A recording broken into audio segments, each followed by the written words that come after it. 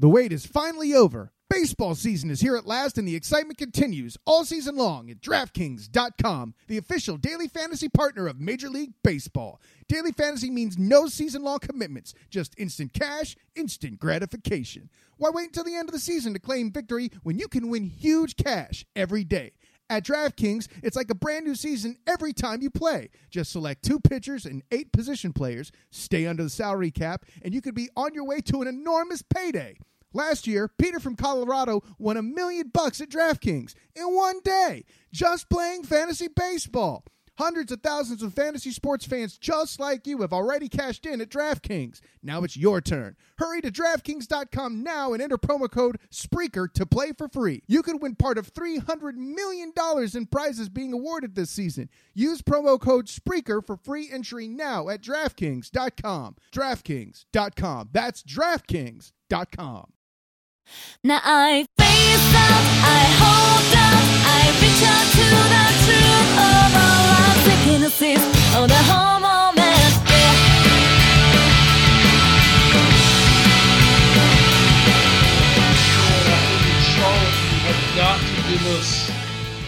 You've got to give us a Premier League team. Yeah.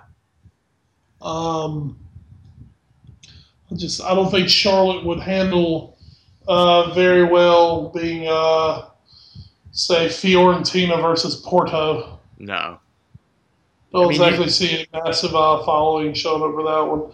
I mean, give us Barcelona. Shit, you can give us anybody else with Barcelona. Yeah. I mean, maybe they would give us, like, Chelsea Club America. I can live with that. But by the way, you know we're going to that match if it happens. Oh, of course we are, and I hope you don't wuss out and fail to ask Josie a question. Well, dude, I didn't know what the hell to ask anybody last year. So, had any good barbecue? Brendan, will you sign my nipple? Hey, bub. Will you sign me nipples? They're quite large. I'm a large boy. Oh, dude. This is taking a weird turn. Halftime, 0-0. Just as God intended, as we start episode 50 of the All New Sports Show, the podcast. Yes, we did it. God, we made it to 50, and we're not dead. No, we're not. And thank you, NGSC Sports, for keeping us alive. This podcast is being presented by NGSC Sports and NGSCSports.com, where at NGSC Sports, we never stop.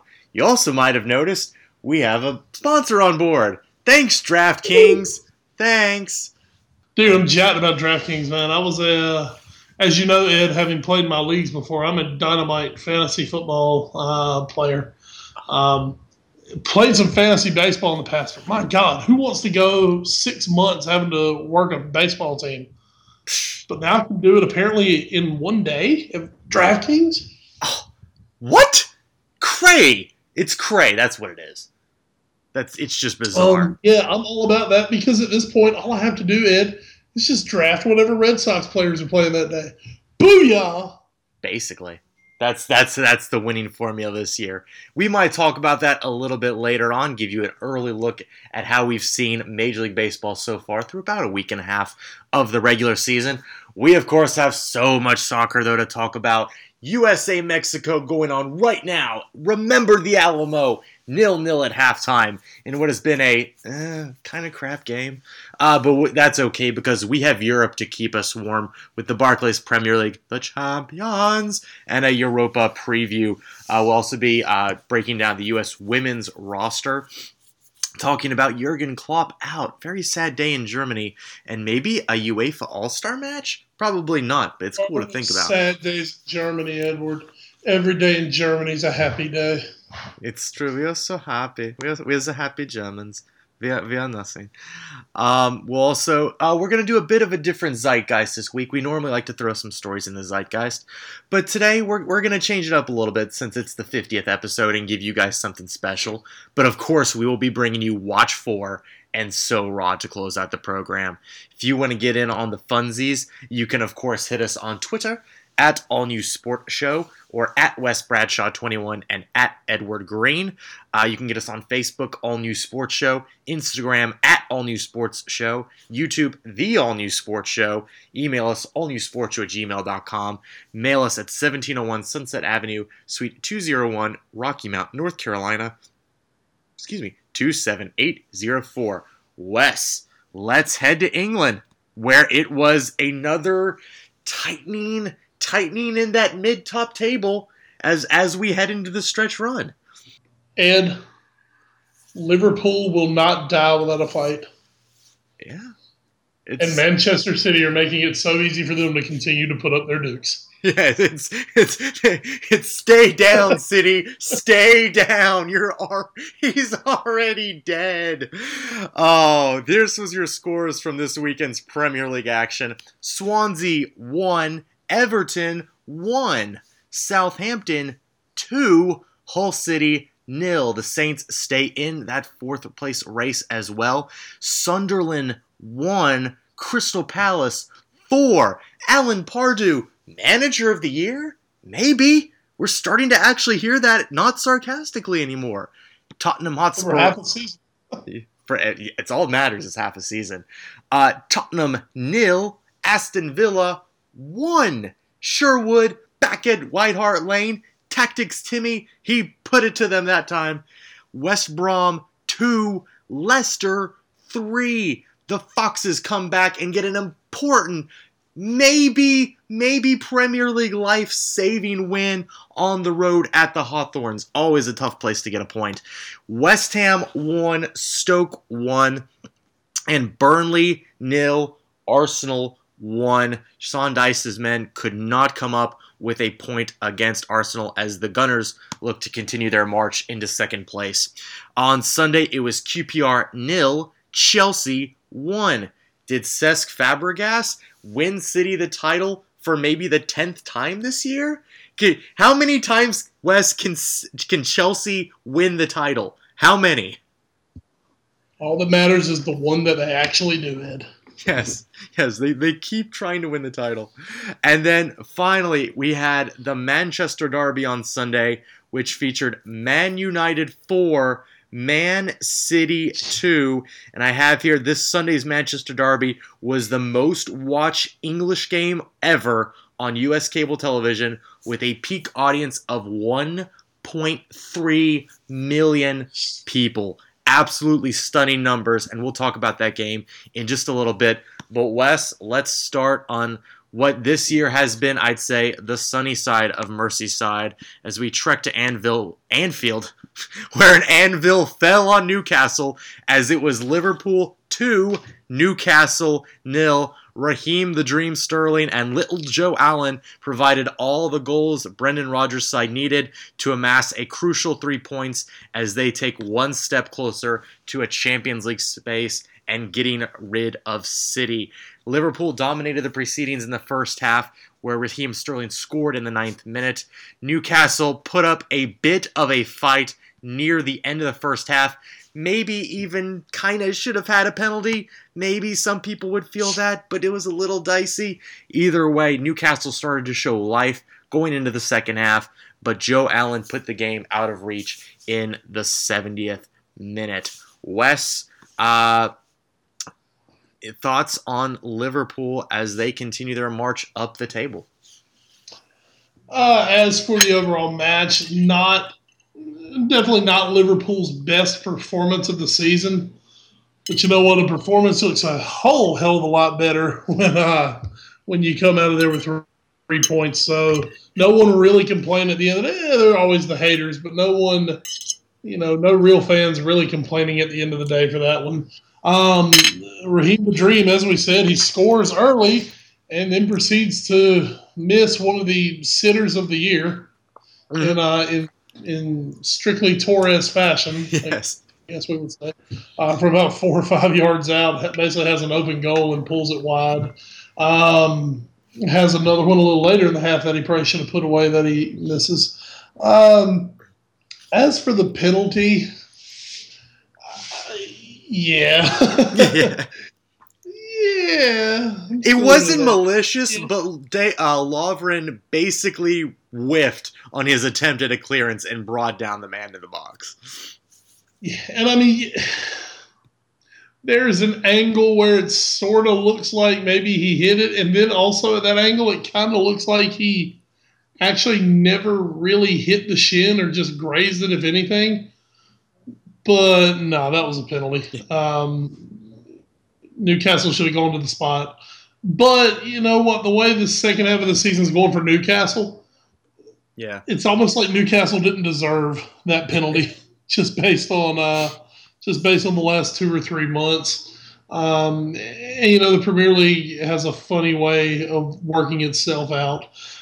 Joe Allen getting on the end of one at about the 70th minute puts that one away for Liverpool. And they survive another week. And after that one, Ed, only 2 more matches at Anfield this year. Probably Liverpool's 2 toughest tests coming up in a few weeks, as they will have Chelsea and Crystal Palace in back-to-back weeks. Everything else for the Reds, they've got to think is winnable. They've got to think they have a good chance of continuing along the path. It's going to be interesting, and I think you mentioned a little bit Newcastle deserving. I might have texted you this. I also might not have. My impressions after watching the first half: Newcastle very easily could have been level 1-1 going into the break. They also could have been down like 3-0. It took a pretty Herculean effort by their defense, by Tim Krul in net. And also, as you mentioned, Raheem Sterling basically missing an empty netter to keep the score even at 1-0 going into the half. So I think Liverpool asserted themselves well, and I think that this is one of those matches that, like you said, they didn't win pretty the whole game. The second half, they were kind of fighting for their lives a little bit until Joe Allen put it away. Mignolet had to come up with a few very crucial saves, including one when I believe Ayoze Perez had a very strong shot on goal. But this is what teams have to do at this point of the year, and as we'll see in a few minutes, some other teams aren't. But I think Liverpool right now, Liverpool and Southampton, both with City's failings, have a shot at getting into the Champions League next year. Very much. Right now, just turn our attention a little bit more to Man City.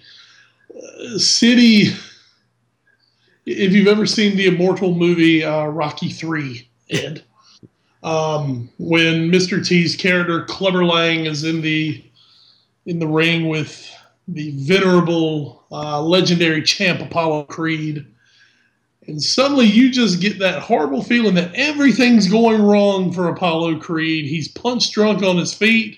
He's just taking blow after blow, and it looks like he has no answer. And finally, he takes one shot that puts him down. And crap, I'm on the wrong movie, Ed. I'm talking Rocky IV. Golly, I'm a terrible person right now. They all kind of bleed together. They all bleed together. It's fine. I'm so un-American. I'm so un-American, folks, because of course I'm talking about Drago. Oh God, my countrymen hate me right now. Okay, let's reset this. Drago taking on Apollo Creed and just beating him, and all of a sudden you just see that moment where you're like, oh crap, something really bad's about to happen. And then Drago drops him, and for all intent and purposes, he kills him. Yes. And that's the end of Apollo Creed. That is somewhat the look that you're getting right now from Manchester City. And of course, it's not just on the field. Kind of like Creed was taken from Drago. Punches were coming from everywhere. Right now, there's going to be a massive upheaval of the playing squad next year. Pellegrini could be gone. Now Jurgen Klopp's available. They need more Englishmen in the squad. They need this. They need that. Oh crap! Now we have to go play. It is all going wrong right now for Manchester City. It would still be a shock if they did not make the Champions League, just because I think if Liverpool had about 3 more matches, they would have a really good shot of overtaking them. But I just, even as the most staunch, diehard Liverpool fan that you know I am, Ed, Yes. I just still believe Liverpool is going to come up a little short of Man City. But I could almost see Man City fans going into those last 2 games of the year just being absolutely terrified that an epic collapse is upon them.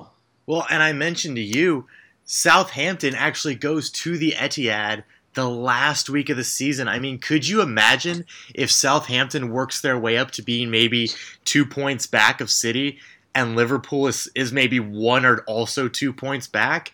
And City's just hanging there for dear life in that last match against Southampton. Can you imagine the collective sphincter tightening that's going to be going on at the Etihad? If they are in that position, if it gets into that position, I think suddenly City are massive underdogs. Yeah. Because, once again, you've got a bunch of guys who know they're on the way out the door. Hey, what do they owe City at that point? Yaya Toure, if you're going to PSG, I mean, at the end of the day, why do you really care if City qualify for the Champions League again? Pellegrini could know at that point that he's on the way out. I mean, yes, they all want to leave this legacy of, we went to the Champions League, but at the end of the day, I don't really think they're going to give that big a rat's ass. So if they go in there and Liverpool and Southampton have everything in the world to play for, and City have squandered that lead, that day everything could be absolutely wide open, and it would be amazing. Oh, it'd be so much fun. I hope it happens. Of course, again, City losing at Old Trafford on the weekend, 4-2. Goals for United by Ashley Young, Marwan Fellaini, Juan Mata, and Chris Smalling. Of course, 2 of those David Moyes products. We've heard rumblings of him lately, maybe coming back to the Premier League. City's goals coming both on a brace by Sergio Aguero, 1 in the 8th to start the scoring, and 1 in the 89th to save Manchester City's blushes. I think, though, we have to give some props to Man United here as much as we are loath to, Wes, as much as we hate it. We don't want to, but United just thoroughly outplayed City. As much as City are reeling, United didn't give them a chance to get back off the mat, even as City took the early lead. No, Ed, I think I said early in this season that, I was nervous about Man United because they were not playing well at all, but they were still getting results. Right. And, I think I said I just felt it was a matter of time before they found themselves and really started playing some good football. Yeah, they have. They're right now, God, them and Arsenal right now are probably playing the best football in the Premier League. And I know that makes both of us want to vomit in our mouths. Basically. But the truth is the truth. Chelsea are somewhat in cruise control mode. I mean, they're just going to cruise home to the title. They know it. But those 2 are just playing really good football right now. And it's going to be a fight down to the wire for second spot. Yeah, I think you're right, and I think much like you said, if Liverpool maybe had 3 or 4 more matches, they could probably just catch City anyway. I think if there was maybe 10 more, I think Chelsea could actually be in a spot of trouble right now. But I think as it is, it would take something no short of a catastrophe to see Chelsea lose the title, I believe, at this point. But United and Arsenal are certainly playing their best football here towards the end, which is kind of the reverse of how it usually is for Arsenal, as they usually start off very strong and then kind of fade into nothing obscurity, fourth placeness by the end of the season. But it looks like they're not having that. And I just got to imagine, Wes, what's going to happen when Wenger does not have a paper trophy to win? I'm telling you, man, for Wenger, I think they should give him about a nice 10-year extension right now. Yes. Let him buy all the 19-year-old Ghanaian and French players he wants to. Speaking of Wenger, just the way it works. Just a little bit of seriousness here. With news that Jurgen Klopp is going to be leaving Borussia Dortmund, which is maybe one of the more sad ends to a run that we've had. City's just falling apart at the seams, and we look down on them in spite. I think we look more at Dortmund in a sad, oh, you could have been great for so much longer, but you just had to sell all your best players. And we understand because you're a smaller financial club, but it's still really depressing to watch that get dismantled year by year. But the one reason I want to bring it up now is because I know earlier in this Premier League campaign, there was rumors going around that Arsene was actually going to be the one to go out and they'd bring in Jurgen Klopp. And now it looks like it might actually be Pellegrini that gets the axe for Klopp. And I find that just fascinating to see how this narrative has flipped in the course of maybe 2 or 3 months. Man, I'm going to tell you, that City job, thinking about Jurgen Klopp going to City, the way that team is built right now, they are nothing like a Jurgen Klopp-looking team. Yeah. Jurgen Klopp loves teams that'll press you to the edges of the field. He likes teams that are athletic and hungry and, just want to get after it and play it. That's obviously not Manchester City right now. Of course, we mentioned it earlier. There is massive talk of a big-time squad overhaul over the summer. I don't know. I don't know if Jurgen Klopp is going to walk into the grease fire right now that is Man City. Mm-hmm. Because, you're talking about a guy who, while at Dortmund has been a very good, consistent place for him to manage. He's had good ownership and good management groups in there who have let him, they let him fail at times so he could come back to succeed. Right. They've let him build his vision. Man City cannot figure out what the hell they want. Man City want to be Real Madrid. Yeah, and fail miserably. Really, that's what they want to be. They desperately want to be Real Madrid. They want to go out and buy all these star players. But the thing is, having a ton of money is great. But there's still, right now, there's no real prestige around. USA just scored. Boom! Yes. I don't know who that is. Of course you don't. 8. I bet his name is Trevor. I have no idea. There's no real prestige around Man City. There's still more prestige at Man United. There's more prestige at Chelsea. Obviously, Real Madrid. Barcelona. Even Juventus. Those are just places. Let's take Juventus out. They're not really paying anybody like that anymore. Italy's falling apart and they have no money. Yeah. Those other clubs we mentioned, they've got just as much money, can pay just as much money as City. And, the infrastructure's there at all of them. They're all – now, we talk about being solid at the coaching. Real Madrid is what it is. But the thing is, at Real Madrid, there's so many freaking superstars.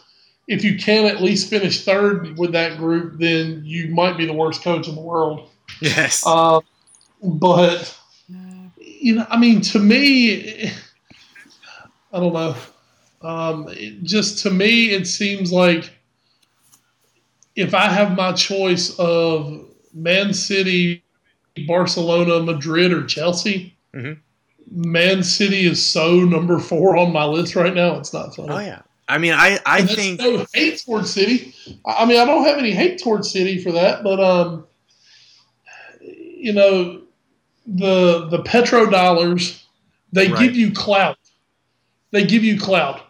But the thing is, if you get guys just based on, I offered him £100,000 more. At a certain time, you got to look around at the guys you're bringing in. Samir Nasri, right. Toure. These are guys who are there just because of the money.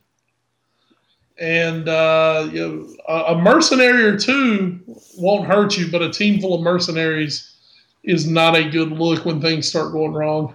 No, and I think that's the body language, the sense of defeat around the club. There's no sense of, we can kind of laugh at Tottenham a little bit and how they've struggled in recent weeks, but there seems to be at least some sense of building a community there.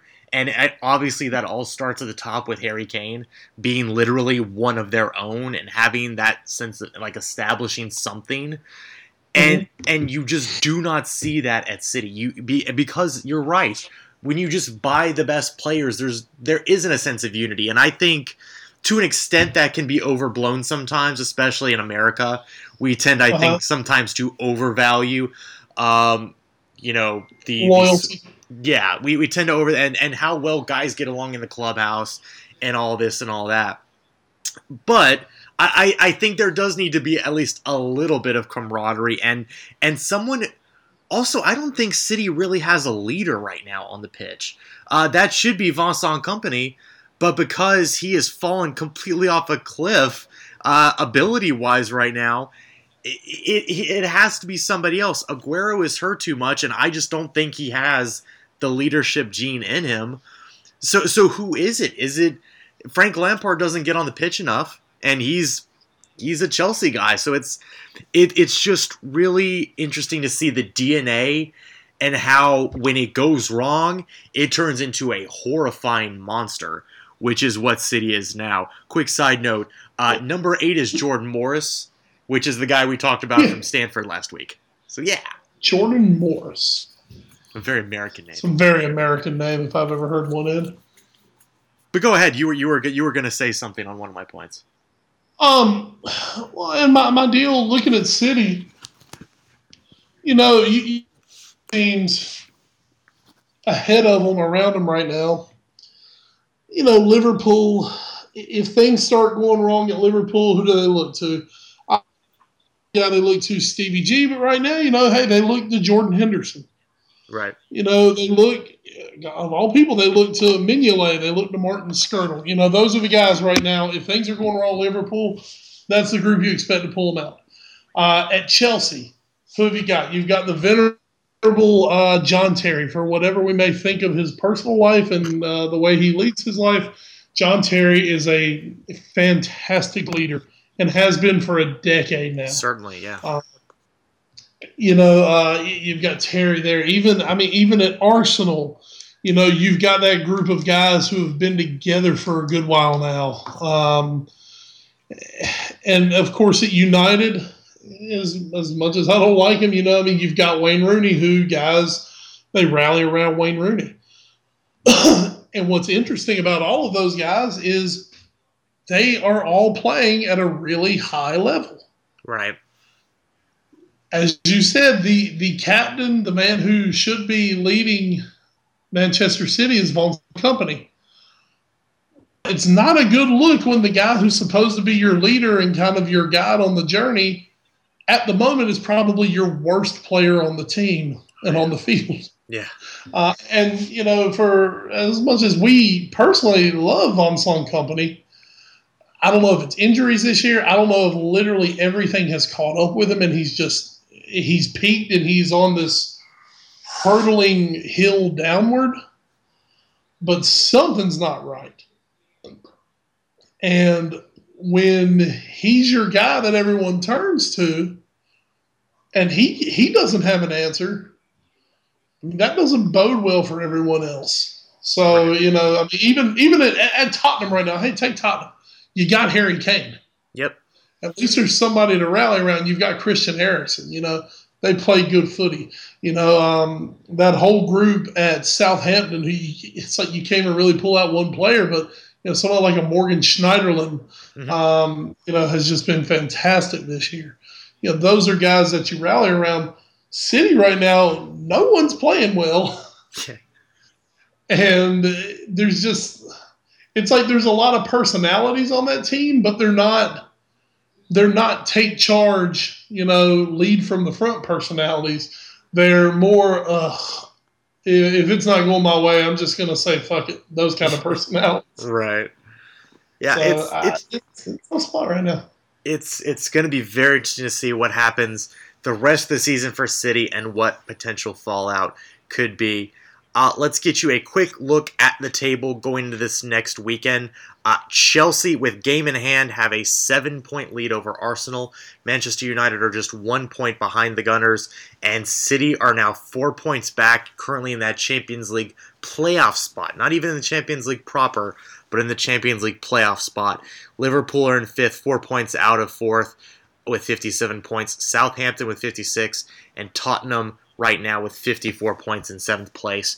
At the bottom of your heart, the relegation zone, it is going to be a knockout, drag-out fight to the very end. Sunderland is in 16th with 29 points. Hull in 17th with 28. QPR and Burnley both have 26. And Leicester has now entered the fray with 25 points in last place, but now within striking distance of trying to get out if they can just get one win. Plus, while the game is against Chelsea, they do have a game in hand on the rest of the field. So there is that. But that isn't exactly saying a lot. So true. Your fixture list for this coming up weekend in the Premier League will be just a little bit lighter than normal. This Saturday, April 18th, at 10 a.m., you get Crystal Palace versus West Brom, Everton versus Burnley, Leicester at home gets Swansea, where Gary Monk's men have not been great on the road, Stoke versus Southampton, and Chelsea versus Manchester United at 12:30. Easily your match of the weekend. And on Sunday, City versus West Ham. Can Big Sam do some things in his final few matches at West Ham? And then Newcastle Tottenham at 11. Of course, you also have good old Wembley to look forward to this weekend, Wes, as it's an FA Cup semi-final weekend down at Wembley, and it features Aston Villa, Liverpool, Arsenal, and Reading. Yes, surprise team Reading has entered the FA Cup semi-final fray, and it'll be at, I'm going to say... It is noon Saturday and 10 a.m. Sunday.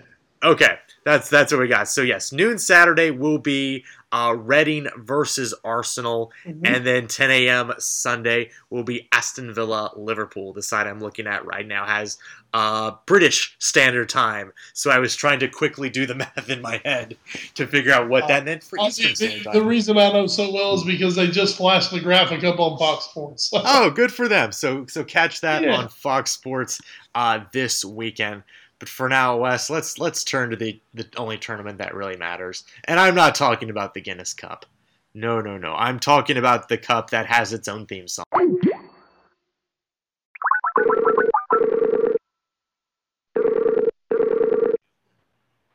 Hey. And as we continue. Wes, I am talking about the Champions League. The Champions League. God, of course. Why wouldn't we? It's amazing. Oh, it's absolutely fantastic. Here are your quarterfinal results from the first leg matches this week. We start with Atletico Madrid 0, Real Madrid 0 at the Calderon. It was a knockout, drag-out fight. I've been saying that a lot tonight. But Madrid, bloody and bruised, keeps the clean sheet at home that they needed to, thanks to quite a few timely saves. But they keep Cristiano Ronaldo, Gareth Bale, and company off the board, and will head to the Bernabeu next week scoreless. Also at Turin, it was Juventus 1, Monaco, the plucky Principality 0. Vidal with a penalty strike in the 57th minute from Arturo Vidal was the only score of the match.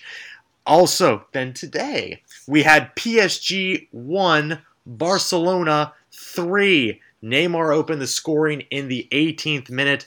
Luis Suarez looked to put it by himself all over with goals in the 67th and 79th minute, nutmegging David Luiz twice before there was an own goal for PSG by Jeremy Mathieu that got him at least a goal back before heading to Barcelona next week.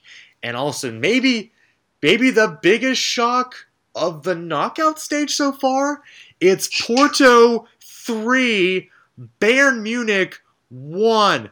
Quaresma with a brace in the first 10 minutes. A third-minute penalty strike after Jackson Martinez was sweeper kicked by Manuel Neuer.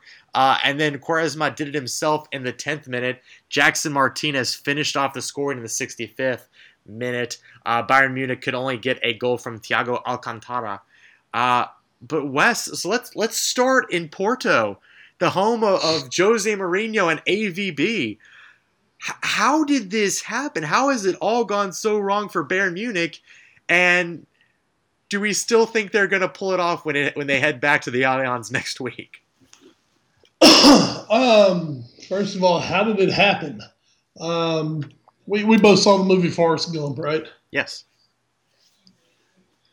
Well, I know we remember in Forrest Gump where Forrest is running through the road and a gentleman is talking T-shirts with him, and Forrest steps in a big pile of crap. The gentleman points it out to him. Forrest says, well, it happens. He says, what, shit? And Forrest says, yep. Of course, that man made a lot of money with his bumper sticker that said shit happens. That's all I can say. Yeah. Those first 2 goals, shit happens. It was a challenge from Neuer that he thought he had timed perfectly. Didn't work out. There's the penalty. Later, they just lose the ball. They just lose possession defensively, give up Quaresma's second goal. And then later, Jackson Martinez takes another bad defensive move. Boateng going up for the header, just whiffs on it. There's Jackson Martinez to go and score an easy goal. There were 3 – I'm not going to take a thing in the world away from Porto here. Right. But there were 3 goals that were very abnormal Bayern Munich goals that they give up. Mm-hmm. That center back duo for Munich might be the best duo in the world, and they had a nightmare game. Yeah, Dante's giveaway for that second goal by Quaresma was just dreadful. Oh, it was horrible. And those guys are great. Yeah. By the way, that's a great group they have out there. I think the goal they did get from Thiago was. It's huge just to get that away goal because that does cut into things. And we know the explosion and the firepower that Munich have. Mm-hmm. And I think literally just because they're Bayern Munich and because now they're going back home and they got that away goal, I don't see how you can't at the least give them a 50-50 chance of going through. Obviously, they're so loaded, such a strong team. They're running away with the Bundesliga. Do we think maybe they're missing their talisman, Arjen Robben, just a little bit right now? Well, not only Robben. They're also missing Franck Ribéry. True. So 2 of the best wingers in the world are not playing for you right now. It is a massive testament to their quality, to their depth, that they have pretty much gone right in without those guys and not skipped the beat. But, guys today like Mario Götze, Robert Lewandowski, they just didn't have good games. Yeah. And those are guys that Munich counts on up front to do a lot of things for them. And they kind of stunk today. They just weren't good. And you look at it, yeah, they lost 3-1. They did get the away goal. They're still going back to the Allianz. I'm personally not counting out Bayern Munich here by any means. They go home. Yeah, certainly. I feel the Don't same. you think Munich can go home and win 2-0? Oh, absolutely. And of course, because of the away goal rule, that's all they need to do. And certainly Porto, I think all the pressure is actually on them now. You just beat Bayern Munich 3-1 at home. But now you're going to have to hang on for dear life in Munich. I think that's a very tall order. But if Porto could pull it off, oh my gosh, it's not that I don't think they even can, but I just with all the firepower Bayern has, is there any chance though Munich goes back home and maybe plays that match next Tuesday just a little tight? There's a chance, but what you have on that squad, you have a squad that has a ton of experience in this stage. You've got guys who obviously have sat there. They've won a European Cup. They've won Germany multiple times. They are seen by many as having the best manager in the world. I think if anyone, I think Porto could go in there and maybe play a little tight. Oh, certainly. You would think maybe they'll go in, well, hey, we got nothing to lose. But you do. I mean, you've got a spot in the semifinals and you've got a 2-goal lead at the moment. Truly with the away goal, you've got a 1-goal lead. Right.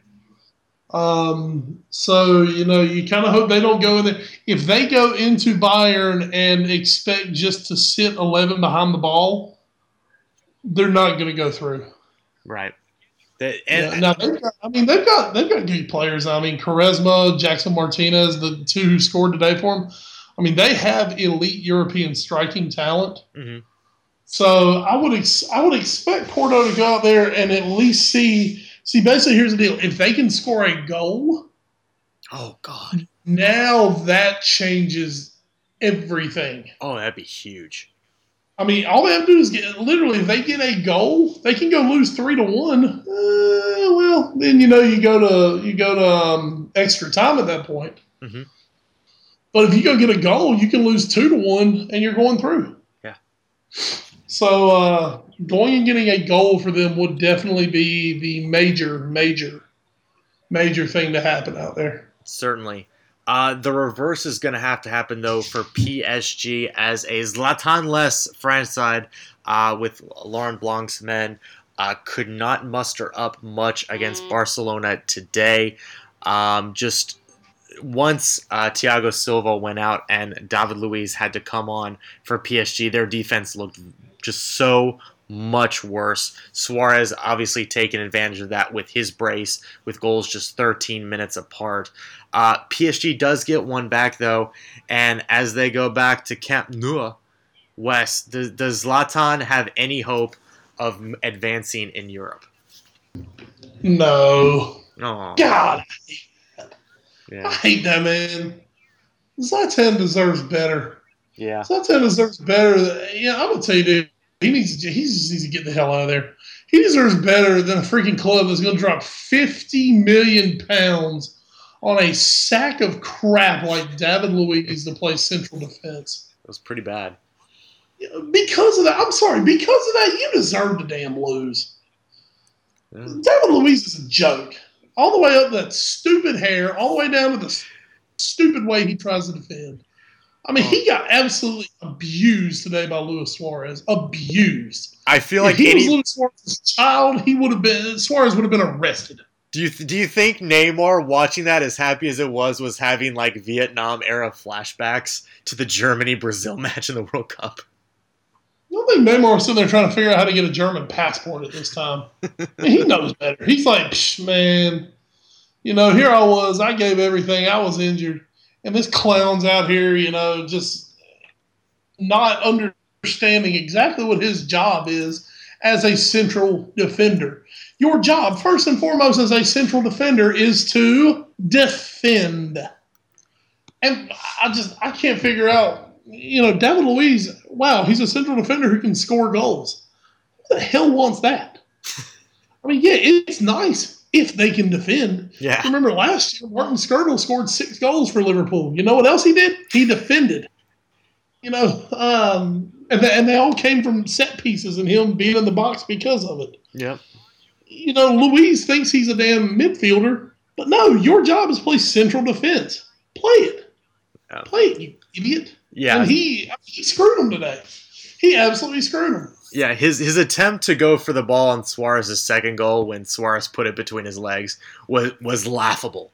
It would have been an Olay if he actually got out of the way, but it was so bad. I don't understand, and I understand he had to come on because, again, another Brazilian, Thiago Silva, had to come off with a hamstring injury. But I have to imagine if you're Laurent Blanc, you have to have someone better. You have to have another substitute who can go out there and defend. Like I'm sorry. I know he scored against Chelsea. I know that, but that's not Barcelona. Not this Barcelona who right now has a Trinex monster that can score whenever it wants. Well, you were also chasing the game at Chelsea. Yeah.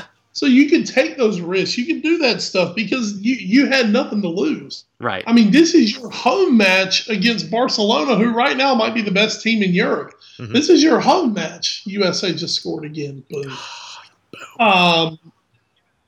You know, if nothing else, you've got to defend at home. Yes, it's great to try to go and win at home, but you don't want to give away that away goal. And they give away 3, and he's directly responsible for 2. I mean, wow. I mean, it's disgusting. And he's just about responsible for the 3rd one, I do believe, if I recall. One last note. Oh, go ahead.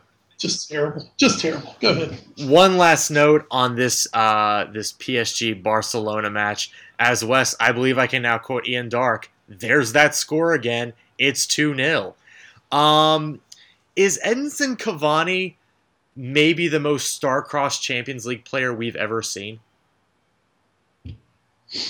I think I'm willing to go that far. There have been some screwed up guys in the Champions League before. You know, Cavani, God, big move, summer signing a year ago for PSG. You know, year one, you're saying, well, you know, he just didn't really gel with Zlatan. You know, it's Zlatan's team, and he's got to figure out how to play for him. Well, what's your excuse now? Because Zlatan's not on the field, and you're not getting it done. Yeah. You know, you're supposed to be the man. You wanted to be the man. Well, here you go. Here's your chance. And you crap the bed on the world stage. Yeah, just keeps coming up with big miss after big miss when you feel like world-class strikers would take advantage of their opportunities. He's just not doing it. Let's head to Madrid real quick, Wes, for what was a fight between Atletico and Real. Mario Mandzukic actually became quite bloodied during the match. And there was claims of biting, but that was quickly squashed aside. Carvajal was maybe kind of almost bit Mandzukic, but he didn't. Both men said they didn't bite, so we do not have Bitegate, the sequel, on our hands here.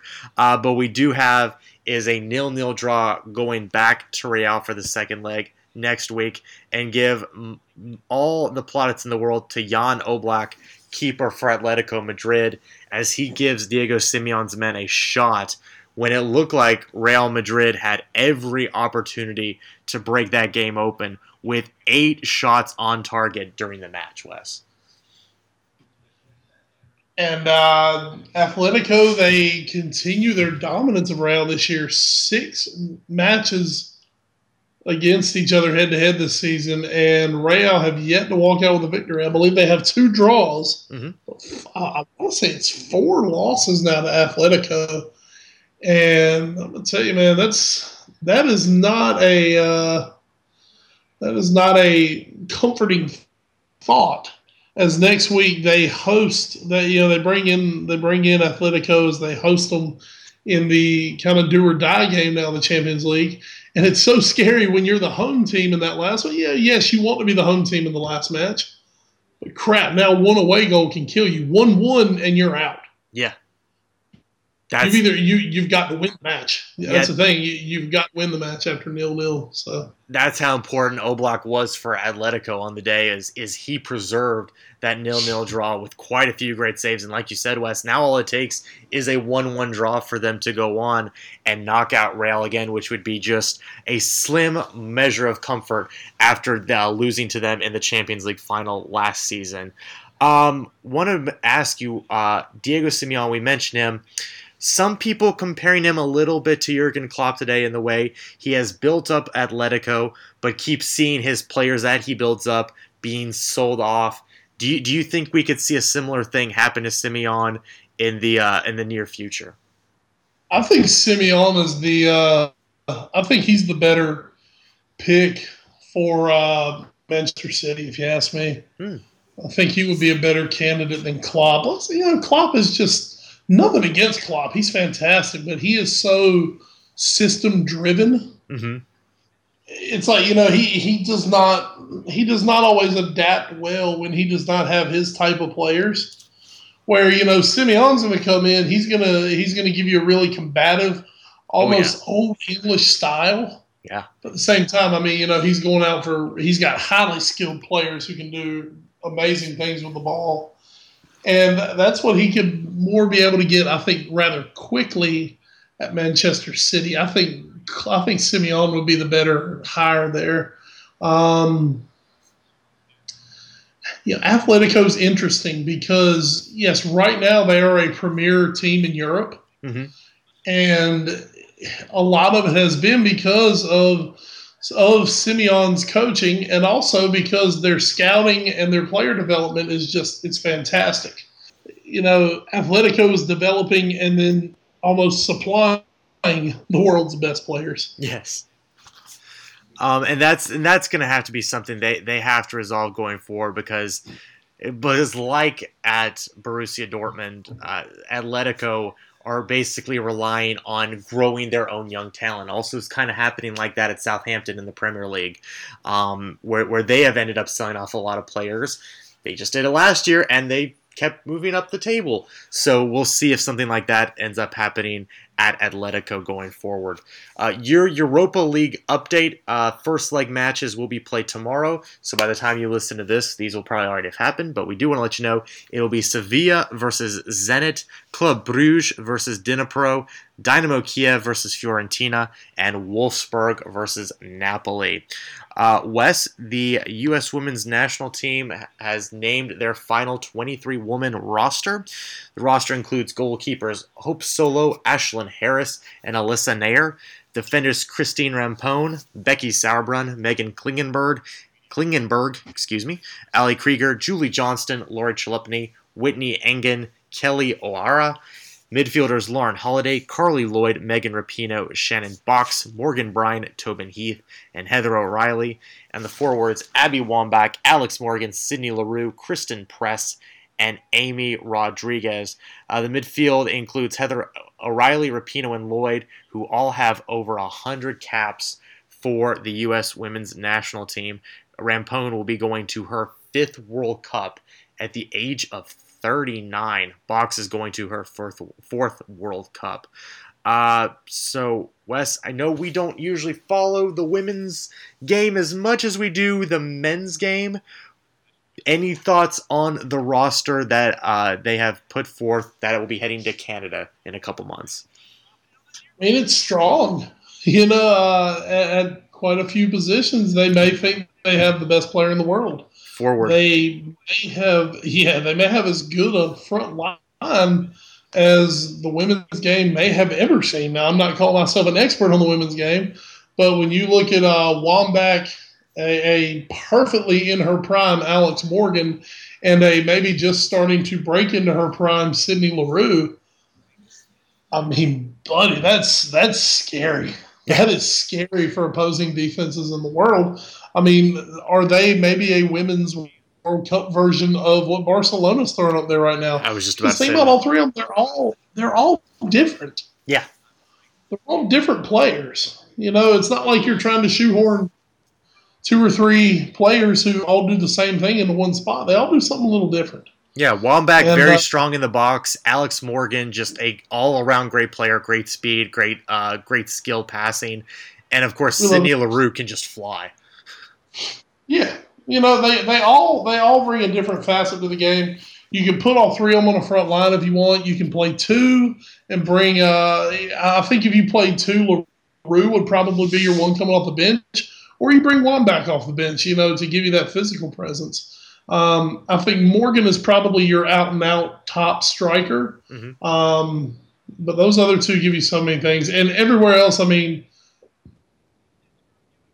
the one thing that could come back to bite the United States with that group mm-hmm. is that it's been a lot of the same names. Yeah. It's been a lot of the same names. And, some of them we thought at the last World Cup, well, this might be the last time we see her, and 4 years later she's back. You've got to keep an eye on wear and tear with that group. Right. Hopefully they will be able to do some rotation this summer, because another thing, yes, in the World Cup, you're not always looking to build for the next World Cup at the World Cup, but it would be great to be able to get some of these other players some time on the field in the World Cup, some experience. because I do believe after this World Cup's over, you are going to see a pretty decent sized exodus of players from this roster. I agree. I mean, you could see the Shannon Box, just throwing a few out. Box, Rampone, maybe Wambach. I think so too. Yeah, I think Wambach's done after this one. There is a very, very, very decorated group that this is probably it for them. And you definitely want to start blooding in that new generation as well. Mm-hmm. And, of course, you're talking about where the U.S. has the best player in the world. Of course, probably the best goalkeeper in the world in Hope Solo as well. As long as she can stop, assaulting people, she'll be fine. It's very important. Hope, just for the next couple months, whenever your stupid-ass ex-NFL husband, just wants to talk shit, just don't punch him, okay? Oh, that's great. Wes, some interesting news came out of Europe this week. It seems like some people were suggesting that UEFA might be trying to put together a bit of an all-star game, which would feature them splitting Europe into a northern and southern region, where the Barclays Premier League, the Russian Premier League, and the Bundesliga would be one half, and the southern portion would be La Liga, Ligue 1, and Serie A. The best players from each of those groups would come together to play in a friendly, or basically what would be an all-star game. Now, UEFA has denied reports that came out from Spain that they want to do that, but, I mean, Wes, UEFA's in the business to make money, and I'm pretty sure they could make some coin off of this idea. Is it a cool idea? Absolutely. Will it ever come to fruition the way that we would want to see it? Absolutely not. No. I mean, I cannot imagine a world where, these football players are so high priced and so almost coddled as it is. Mm-hmm. Teams hate sending their players away on international duty. Right. And now you want to take them and mix them up with other guys who they have never played with before, have no connection to, and you want them to go play a game that's not going to do anything for the club except maybe tear Eden Hazard's ACL. Oh, God. Chelsea? Yes. Or Mario Götze breaks another damn ankle.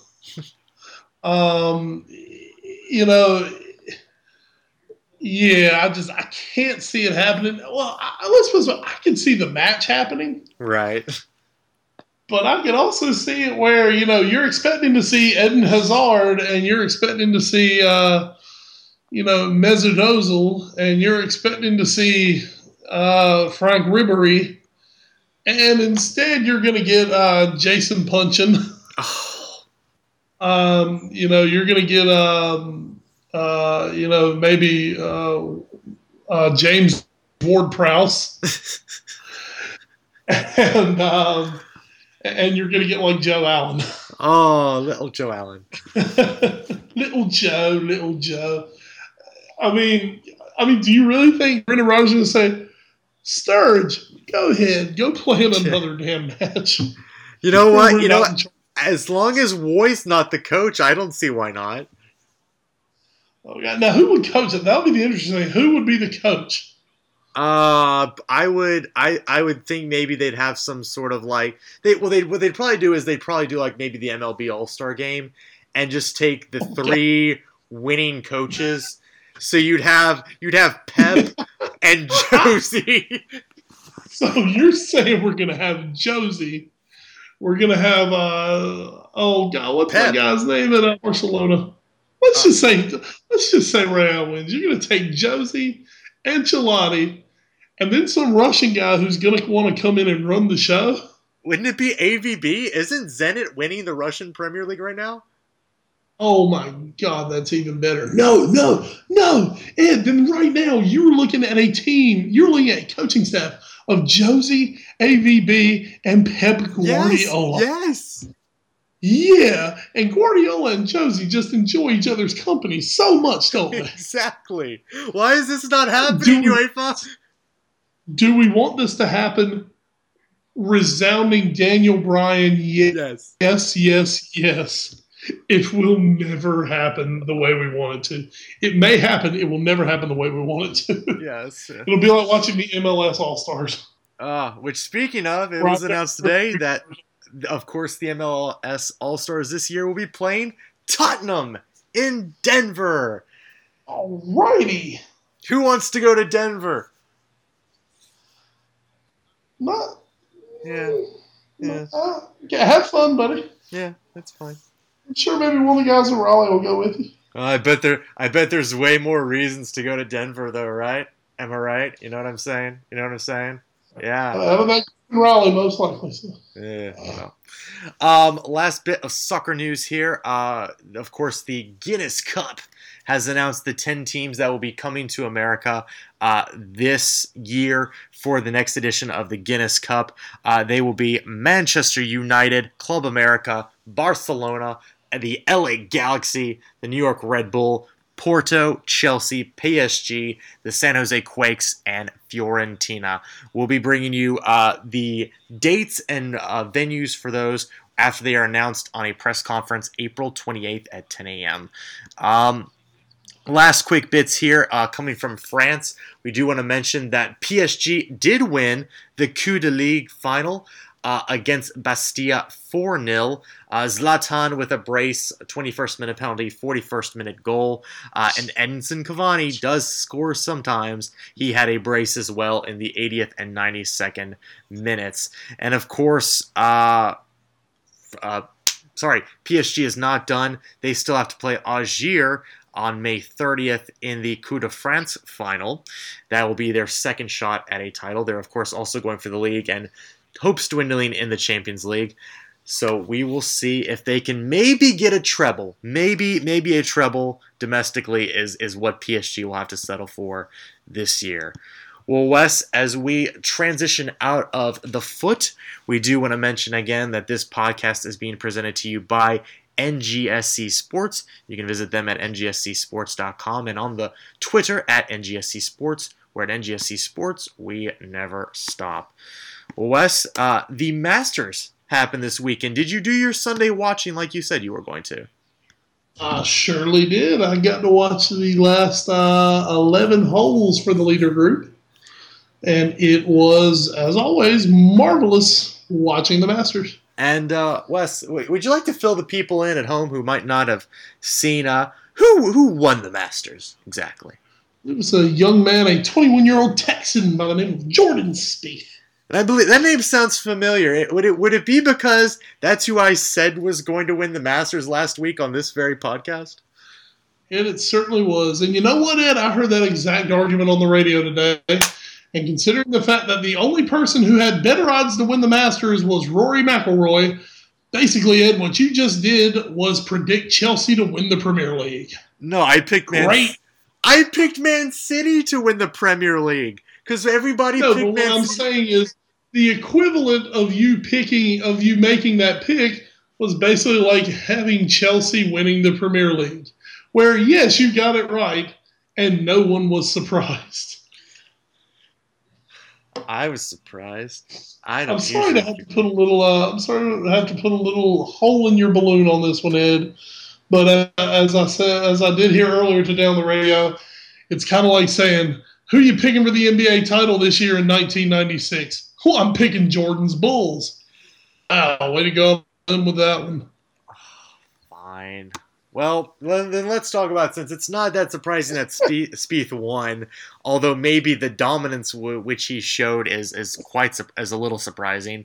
Tiger. Now that you can definitely talk about. He was phenomenal. Well, he did tie Tiger Woods' lowest score in Master history at 270. That's 18 under par at Augusta.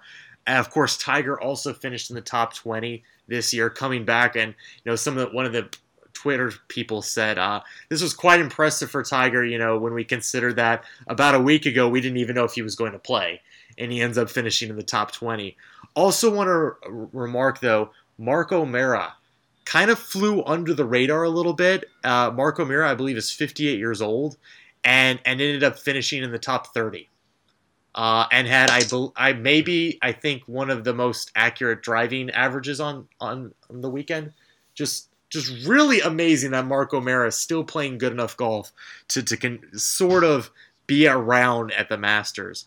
But really, the weekend was Spieth's, Wes, and we wanted to dub Rory the next one in golf. We gave him EA Sports' PGA Tour golf game cover.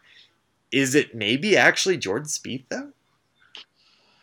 God, I hope so, because, just the fact that Rory is a gigantic diehard Manchester United fan. Yeah. Don't really wish much well for him. Even though, according to Men in Blazers, his shirt on Sunday was a preview of the Arsenal away kit next season. Ew. Oh, God, no. But I don't really know who to dub the next one. Basically, here was the deal. Rory was 7-1 to win. Spieth was 8-1. Yeah. So they were the two favorites, and they both played well in the tournament. Obviously, Spieth had the tournaments. But you know what? I mean, Rory's already won some majors. Mm-hmm. That guy can play, man. What I'm really hoping we see, Ed, is maybe this could finally give us a rivalry, a really legit rivalry that we haven't had in a long time. Everyone tried to make it out like Tiger had rivals. I'm sorry, in his prime, Tiger had no rival. Every now and then, someone would pop up and win the tournament, but, they wanted to make it Tiger versus Phil, and as much as I love Phil, that was never really a contest. Yeah. They wanted to maybe for a time make it Tiger versus Ernie Els. Ernie just could not hang with Tiger overall. From a tournament to tournament, once in a while, yeah, he'd be great. But he wasn't anywhere near Tiger's level. I would love for the next 10 years for it to be Jordan Spieth versus Rory McIlroy. How awesome would that be to see two young guys get going at such a young age? I mean, it kind of be like Jack and Arnie. Yeah. You pick your side, you pick your favorite one, and you go with them, and they just freaking go at it for the next 10 to 15 years. I think it could be a real rivalry. They're both young. They're both from different countries. So you get the whole USA versus what I'm sure. What's me? It's USA versus Europe. Yes, and they're going to play each other in the Ryder Cup. Mm-hmm. I mean, this is. Everybody always said, you've got to have another Tiger for golf to be watchable on TV. Well, yes, that is one thing. To have one amazing, once-in-a-lifetime player, that's one thing. But, hey, if you give us a rivalry where we don't know who's going to get the upper hand every other week, now you're really getting people in because now you're really stoking that competitive fire. I think you're right. And I think there's also enough other good young talent out there. If Dustin Johnson, who finished tied for 6th, if he comes back from all his struggles, I think he can be a good player. Hunter Mahan, who finished tied for 9th, along with Zach Johnson, those are both also two really good young players. I think the future actually looks bright for golf as long as people are ready to let go of Tiger and be okay with what you said of Spieth versus McIlroy being the rivalry. And as long as people are cool with that, I think golf can be actually in a really good place going forward. Well, and you mentioned Dustin Johnson. Dustin Johnson's a guy who, he brings a little bit of that Hollywood with him. Yeah. I mean, married to Wayne Gretzky's daughter, Paulina Gretzky. You like to mention that every time. Yeah, she's quite easy on the eyes, if you know what I mean. I mean, wow. I was actually found myself pulling for him on Sunday just because I wanted to see Paulina post-match. Of course you did. Oh, I'm such a Paulina mark. But I mean, I think, we've made the argument that baseball is hitting a golden age of pitching. Golf, sort of like baseball, in the last 20 years, is the improvement in the youth development of those sports have been so great. Right. Because of, personalized training and new training methods and just so many things that, we're coming up on a really rich group of young talent right now. Kids who have come up playing the game, have seen Tiger, and are not afraid to take a chance to be like Tiger. They want to go out and be the next Tiger Woods. They all want to be great. And, man, when you got a bunch of guys who are young, hungry, talented, and want to be great, I don't think you can ask for anything better if you're the PGA at this point. Oh, I agree. I think that they could be set up very nicely, like you said, for a while now. And another thing, what Tiger did was Tiger made golf cool. Yes. I mean, dude, I'm not going to lie. I was 15, 16 years old when Tiger, was suddenly becoming the man. Ed, when I would go play golf every now and then, I went out and bought my sweet Nike hat that just had my Nike check on it. I didn't do that because I just wanted the hat. I did it. Part of it was because, man, Tiger's wearing it. That's a cool freaking hat. Absolutely. These guys, these young guys especially, they can be rock stars, man. We saw, we're goofing on Rory's shirt a little bit the other day. I mean, it was a bold color.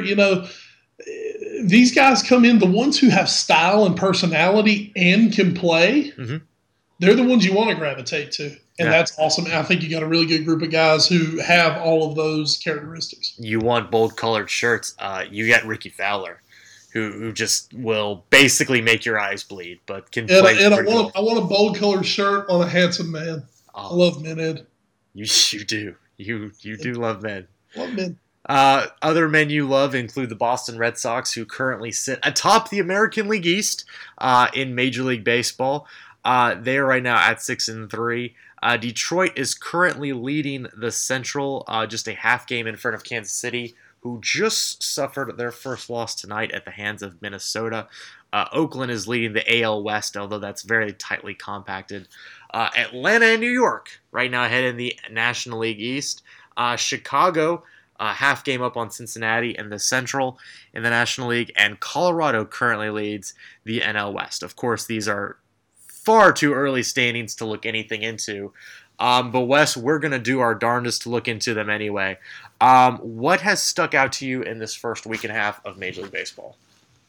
Well, obviously I'm following one team mainly, Yes. and that is the Boston Red Sox, the current National League East leaders. What stuck out to me thus far? Let's put it this way: in 6 of their 9 games, the pitching's been really good. In 3 of their 9, it has been not so good, if not bad. And those 6 it was good and they won. Yeah. The Red Sox, the offseason overhaul of that lineup, where they were kind of maligned in a few circles. Hanley Ramirez, Pablo Sandoval. Sandoval has been off to a good start. He, injuries are going to be the big thing with him. He's got to stay healthy. Mm-hmm. Hanley Ramirez is off to a scorching start. Oh, my God. Throw into that Mookie Betts, who's off to a scorching start. Yes. Throw into that Dustin Pedroia, who's off to a scorching start. The Red Sox are crushing the baseball. And that was something that a season ago, that's what held them back. They couldn't hit. Yeah. 2 of the last 3 years, the Red Sox finished last in the American League East. Of course, sandwiched in there was a World Series. So suck it, everyone. In those 2 years, they just couldn't hit the damn baseball. Yes. It's like both of those years, they just asked way too much of David Ortiz. And, they asked too much of Ortiz and Pedroia, and those guys couldn't carry it by themselves. The Red Sox were bold. They went out. They made moves. They spent money, which they have money, so you might as well go damn spend it. Shit, your goal is to win a World Series. Go get the players for it. That lineup is revamped. They're crushing the baseball. Oh, and don't look too far behind it because they might have the best outfield in minor league baseball as well. Yeah. If they suddenly realize, maybe we need to plug right field a little bit. Maybe Nava doesn't keep it up, or maybe we don't like what we're seeing from Victorino. Let's pull up Yoan Moncada. Why not? And I don't think Moncada's going to be the answer yet, but we've got Rusney Castillo down there. He's good too. Yeah, he's a stud. We still have Jackie Bradley, who, we still feel he's a major league player. Maybe it'll click for him next time up. They've got Moncada, they've got Devin Marrero, they've got Garen Cecchini. They have got bats all through that organization. Of course, Blake Swihart, who they refused to part with for Cole Hamels. is one of the best young catching prospects in baseball, a switch-hitting, power-hitting catcher. Yes, please. Yes, it's very good. So, the Red Sox are set up for the long haul. Then, man, I mean, you look at that lineup right now. You take out Ortiz, Pedroia, maybe Napoli. Yeah, that's a young lineup. Yeah. For the Red Sox, it's going to come down to finding some frontline pitching. I think Porcello is going to be a frontline pitcher. Mm-hmm. I still believe Buchholz can be a frontline pitcher. Miley, I like him as my 4. I didn't like him today. Yeah. And then, who's my other guy? Justin Masterson. Masterson. Masterson is a good, solid pitcher. I wish he was our number 5. Yeah. I really wish he was our number 5, and I would feel fantastic if he was our number 5. Absolutely. I also think the bullpen maybe now will get stabilized a little bit with Koji Uehara back, but I don't really like what I'm seeing out of Alexi Ogando right now. But Tozawa, I think it's really the middle. I think Breslow, Tozawa, and Uehara could still be a very solid 7, 8, 9. But if somebody gets in trouble in like the middle, I'm not a big fan of our middle relief at all. But what else? What has anything else stuck out at you? I mean, Kansas City getting off to a very hot start. Again, just suffering their first loss today. I think maybe they were a team some people thought would take a step back after going to the World Series last year, just because of how good everybody else is in the American League. But right now, through at least the first week and a half, they're right back up there at the top. Absolutely. Obviously, a long way to go. 9 games in. We're not calling the race. No. With 2% of the precincts reporting, I think the Red Sox are off to a really good start, and that's nice with the Red Sox because in the past 4 or 5 years, they've had some seasons where they've had some really bad starts. Yes. I remember the 0-6, not quite so fondly, just based on my Facebook throwback that I get every day. The last few days has been about 4 years ago, me bitching about the Red Sox at all times. It's like, damn it, seriously, we still can't hit. This sucks. My 10-year-olds hit better than this. Yes. Yeah, good times. Good times. So we're going to be following baseball as it goes through its long and winding road up to October. That's going to take us to the Zeitgeist, and like I said, we're going to do it a little differently today.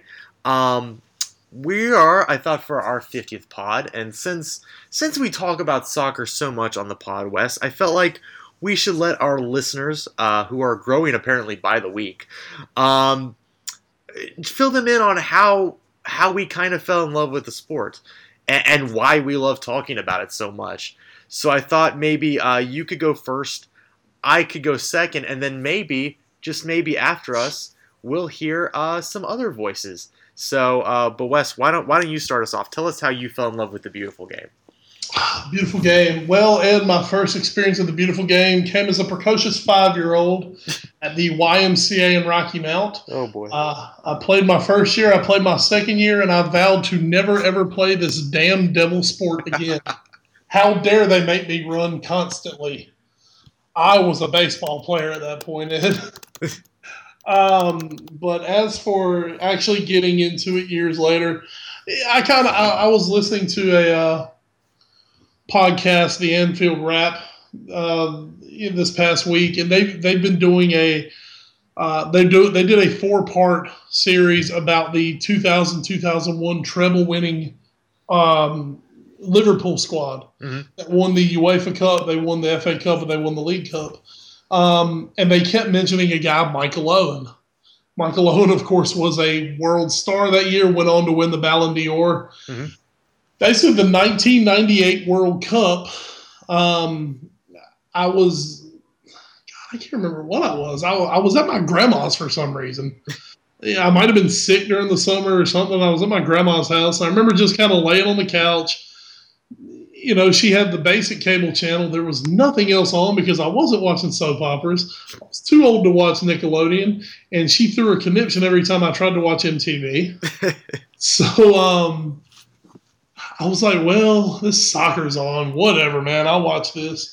And I just happened to see the game where Michael Owen went Michael Owen.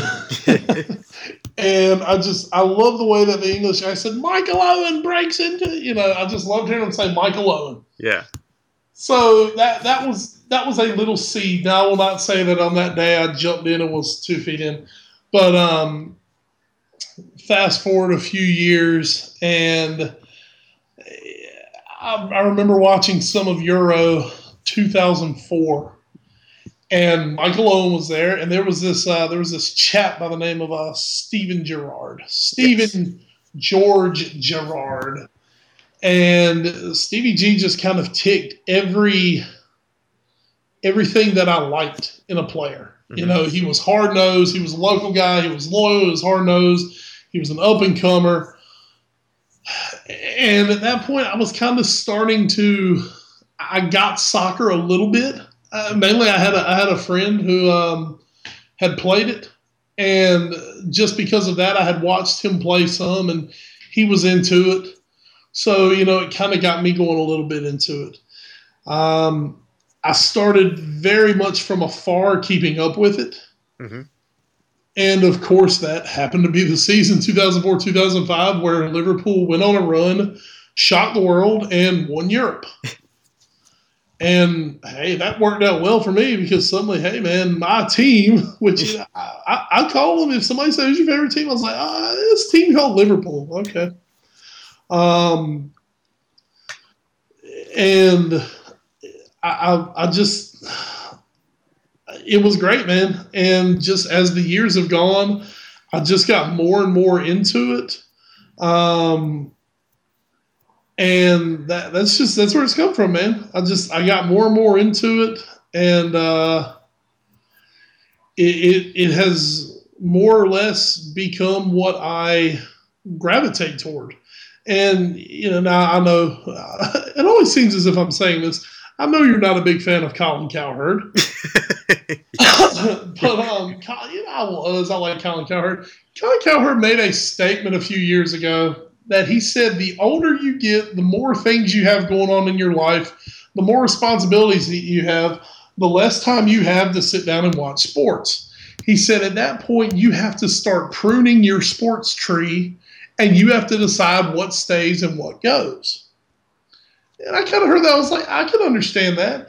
And if you had known me 5 years ago, before I was not married, just had my 4-year anniversary with my wife, the lovely and talented Tracy. 5-6 years ago, man, I watched the NFL. I watched college football. I watched some soccer. I watched baseball. I watched college basketball. The NBA still sucks, so I didn't really watch that. But I watched all that stuff because, hey, I had free time on my hands, and I liked watching sports. I love watching sports. Well, nowadays, you know me well now, Ed. I only watch the NFL when the playoffs start. Didn't even bother watching the national championship game in college basketball this year. Don't think I watched much of maybe the 2 Duke Carolina games in the regular season was about all I watched of that. I love catching the Red Sox when I can on TV, but trust me, I'm no longer sitting down watching the Orioles play the White Sox anymore like I used to. I have pruned my sports tree, and soccer, especially European soccer, I fell in love with it, and it's to me it is college football on a professional level. Yeah, the fans are so passionate. The history is there with all these teams. The stories are there. There's just so much to it. And two, somewhat in life, I'm kind of a contrarian. I like doing shit that people look at me sometimes and they're like, what the hell? I'm not a hipster by any means. But I do like being a contrarian at times. And I love talking about soccer. I love trying to, bring new people into watching soccer. They constantly get mad at me at work because when the Liverpool match is on during the week, I've got TuneIn on and I'm listening to it. And I'll sit there and describe. I'll tell them everything that's going on, and the girl I work with says, "I don't care." I'm like, "But you will one day." So that's it, man. And it's fun. It's different. I love it. The people are passionate, and that's kind of my deal for being passionate about it. I'm kind of similar to you in how I started. I played very young growing up and was quite bad at it. I actually believe that if I had stuck with it once I finally became a coordinated athlete, I might have been all right. But yeah, baseball was my thing, and that's what I gravitated towards. And I never really got soccer. I had issues with it. I had issues with offsides. I had issues with what I perceived as a lack of goals. I had issues with what I perceived to be a lack of excitement, which now looking back is basically because I didn't understand how the game was played. I think the turning point for me was maybe 2009. I was working in Las Vegas, and they had the TVs on, and of course, being on the 3-hour West Coast time delay, they were showing, right as I was getting to work at around 11, 12 o'clock, they were showing the Confederations Cup, which I didn't really know what was going on, but the U.S. had just beaten Spain. And I knew, even from the periphery, that this was kind of a big deal. And it was pretty remarkable. And then I actually watched, I think it was about 2 days later, when they played Brazil in the final, and actually got out to a 2-0 lead before losing 3-2. It was a thrilling match. And that somehow got me kind of psyched up for soccer. I was like, oh, this is actually really cool. I didn't yet follow England. I didn't follow the world. I didn't do all that. So it just kind of sort of faded off into the background. I would watch friendlies. I would keep up with USMNT. Got psyched for the 2010 World Cup. Got really pumped. And of course, we had the great moments. We had Rob Green fumbling the ball and Clint Dempsey scoring against England. A great moment to you. Oh, yeah, yes. For one of us, it was a great moment. You stupid expat. And then, of course, you had maybe the catalyst for soccer in this country, goal USA against Algeria, with Landon Donovan scoring in the 91st minute to put them through into the knockout stage. And I remember I was on my way to a shoot, and I probably shouldn't tell this because this is kind of illegal, but whatever. I was on my way to a shoot, and I had my phone on, and this was before Watch ESPN, so all I had was the game updates. And I'm just sitting there thinking, oh God, we're going to blow this. We're not even going to be able to get a win against Algeria. We don't deserve to go on. And it's like 89th minute, 90th minute, 91st minute. And then all of a sudden, my phone doesn't update for a while, and then it just goes final, and I noticed that the USA had a 1 beside its name, and I started freaking out in the car. And of course, as soon as I got parked, I checked Twitter to find out what happened, and as soon as that that commercial shoot got done, I sprinted home, turned on the TV, and watched the highlights, and just went crazy. It was just this great moment of just pure joy that I feel like really, as much as I love college basketball in the tournament, only the World Cup can provide, especially because it's only 4 years. So that was kind of the catalyst, and that was when I really started following it. I followed the women's national team the next year when they played in the World Cup and how crazy that was. And then I started following the Premier League, and of course, the first year I started following the Premier League, and I already knew I hated Manchester United. Obviously, I had to hate them. New York Yankees of soccer. Had to hate them.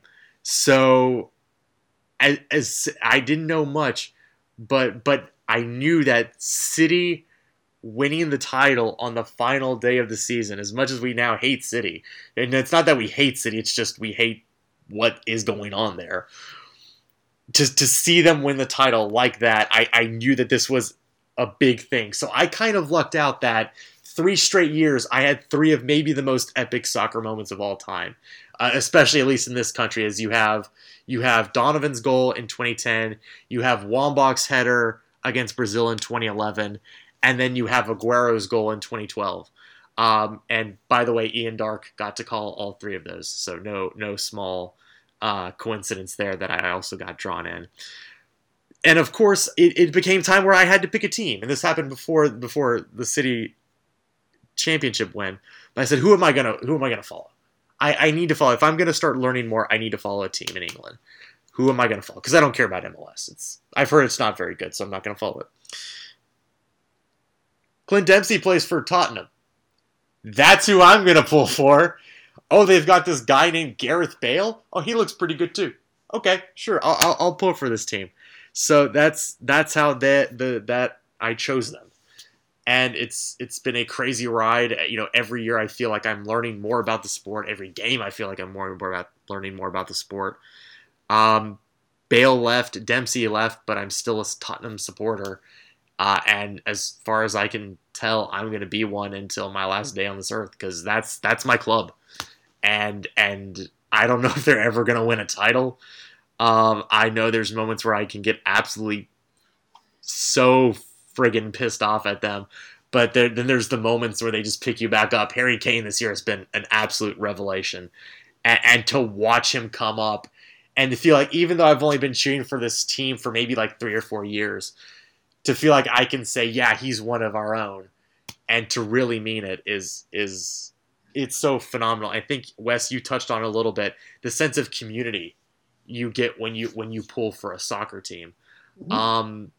Getting to go watch matches in Raleigh with North Carolina Spurs, and getting I still remember it was the second North London derby this year, going to at 7:30 in the morning. I have to leave my house at 6:30 on a Saturday after working all week, and I go, God, do I really want to go? You know what? No, it's the North London derby. Absolutely, I want to go. I need to go. This has to be done. If for no other match, it has to be done for the North London derby. So I went, and there was maybe about 40 people there at Trolley Irish Pub where we were watching it, and to watch as Harry Kane basically brought us back from the depths.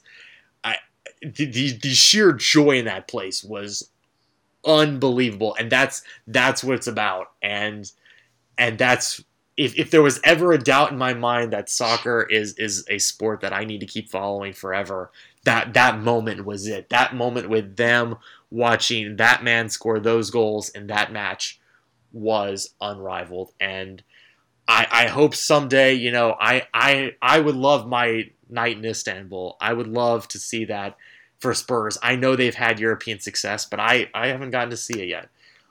So I would love to have that moment still. So I'm a USMNT fan. I love them. I love the World Cup, and I love Tottenham. And, I'm still a big baseball fan. Yeah, I'll keep up with the NBA, keep up with college basketball. But that's it, man. And soccer, it's just so nice. We've talked about it on this podcast. We've talked about it on our show. Hell, it's a once-a-week thing. Maybe twice a week in the crazy season. But that's it. It's once a week. You follow. And I'll tell you, another great thing, another Cowherdism, sorry here. Cowherd has also said, when you watch soccer, it's 2 hours. It's a 2-hour block. Yeah. It's not, as much as we love the Red Sox. Oof. Red Sox-Yankees games, you literally feel yourself age. Even when they have a chance to keep it under 3 hours. Oh, Chase Headley hit a home run. Let's play 10 more innings. Exactly. Let's play another game.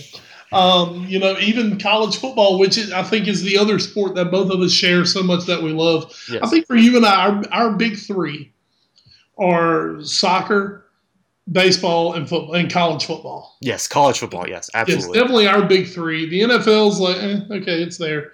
Thank you for the stories that you give us on a weekly basis. Yes. And thank you for the playoffs, which are usually awesome. But even college football now with the replay rule, good luck getting through with the replay rule and the fact that everybody throws the ball 60 times a game now. Yeah. Good luck getting through an East Carolina game in under 3 hours. It's not happening. I can sit down, I can tell my wife at 10 o'clock on Saturday morning, well, oh my God, how long is this going to take? I need you to do this, this, and this. I will be out of here by 12 o'clock. Well, how do you know? I can guarantee you I will be out of here by 12 o'clock. And I have no worries that I will be out of there by 12 o'clock. Because it's going to end in a tie.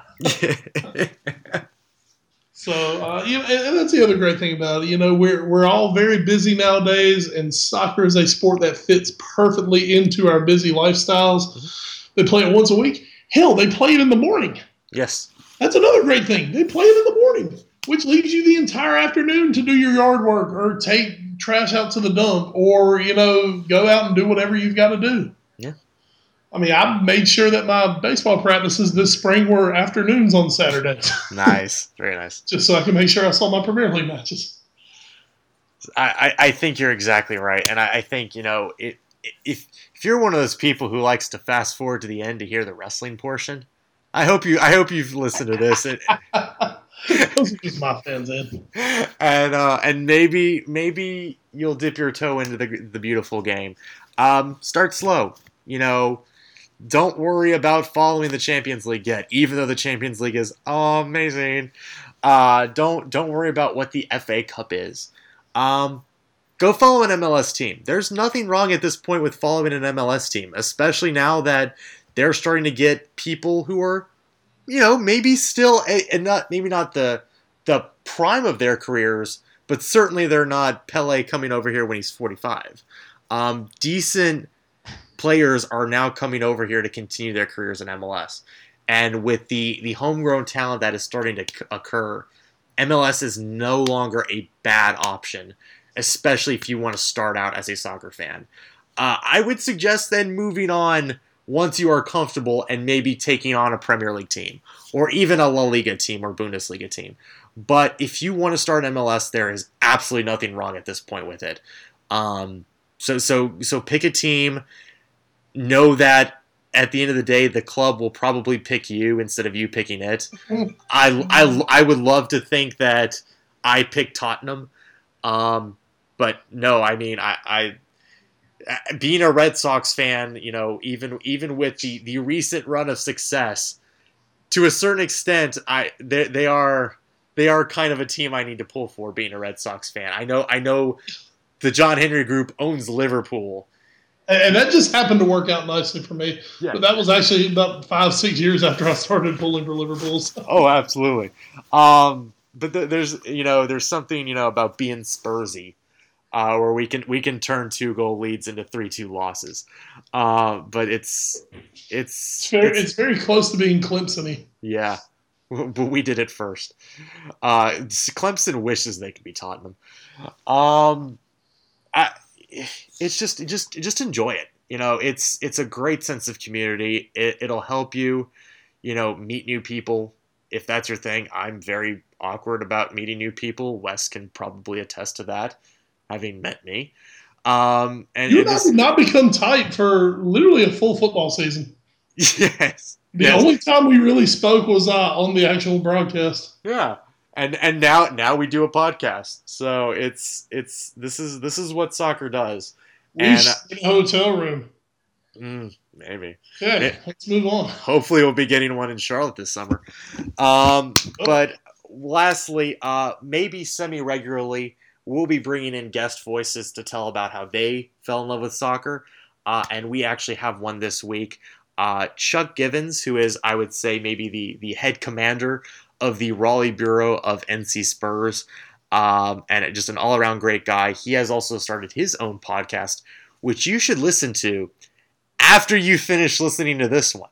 Absolutely. So go listen to it. It's called Comfortably Tottenham. You can go find that on a variety of outlets. But he had this to say about how he fell in love with soccer.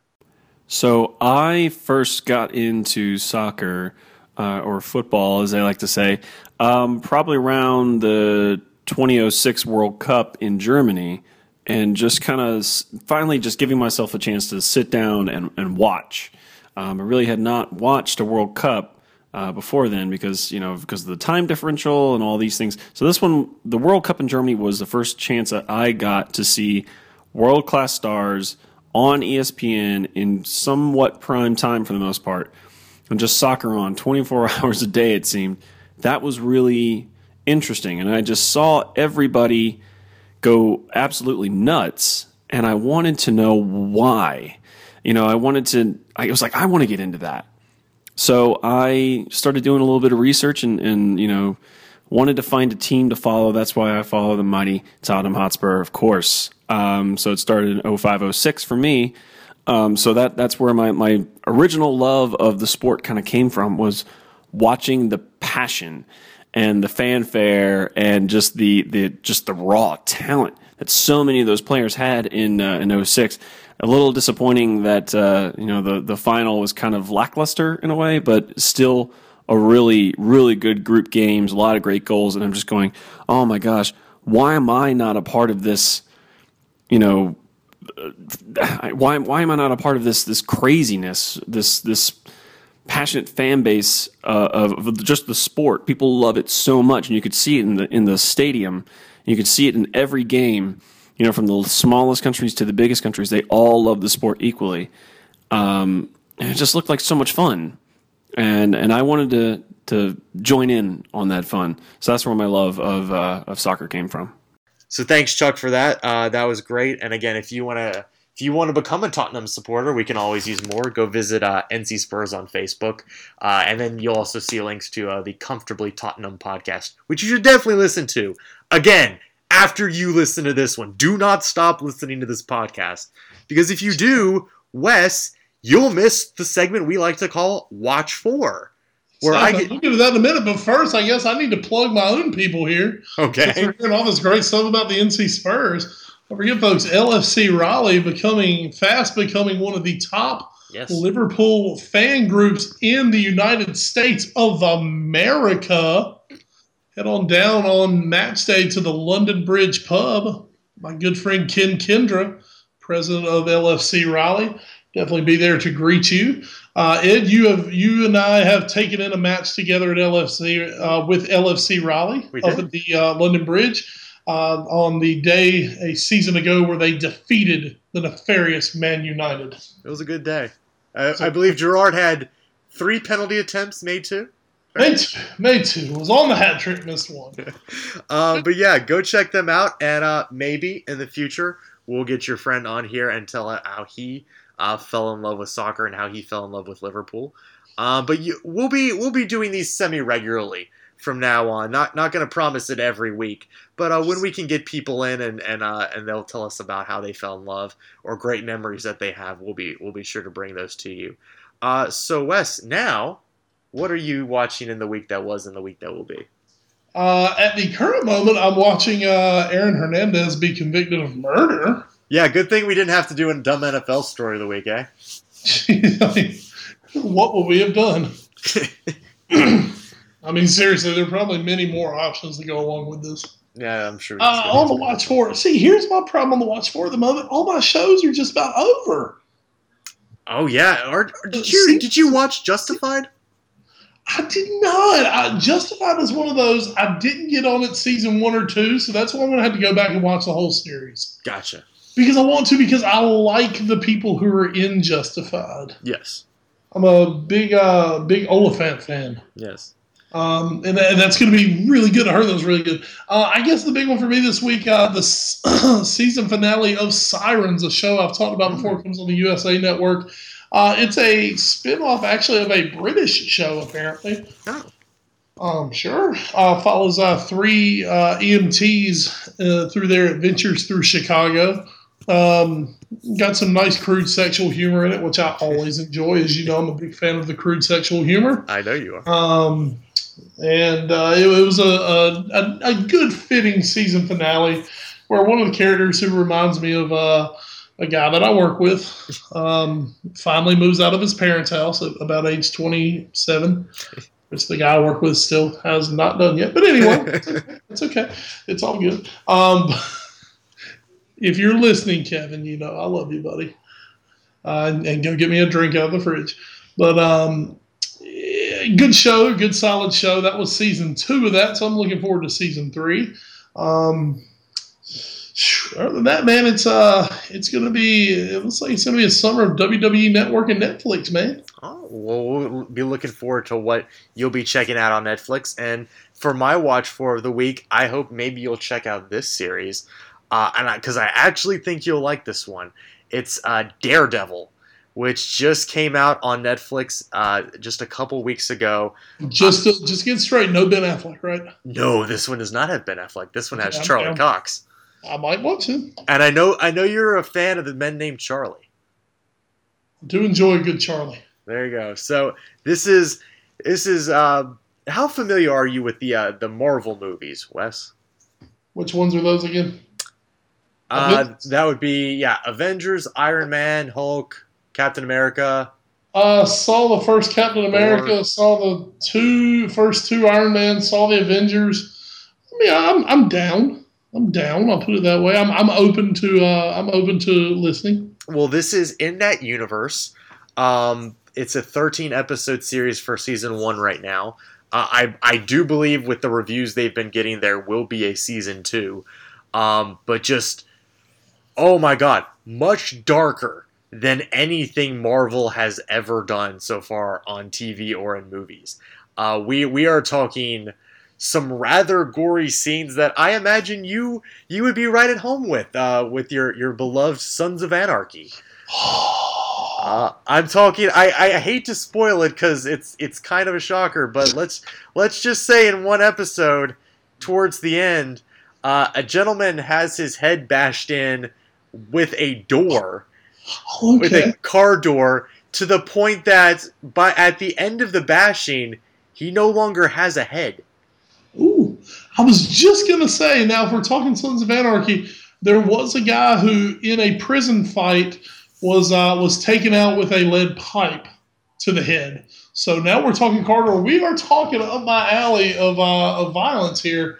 So Ed, you have piqued my interest, and you say this is on the Netflix, which definitely takes my interest to another level. Oh yeah, all 13 episodes are there right now for you to stream. I am through episode, I believe, 9 right now. Vincent D'Onofrio gives a very great performance of Wilson Fisk, who will become Kingpin down the line. Charlie Cox is great as Daredevil.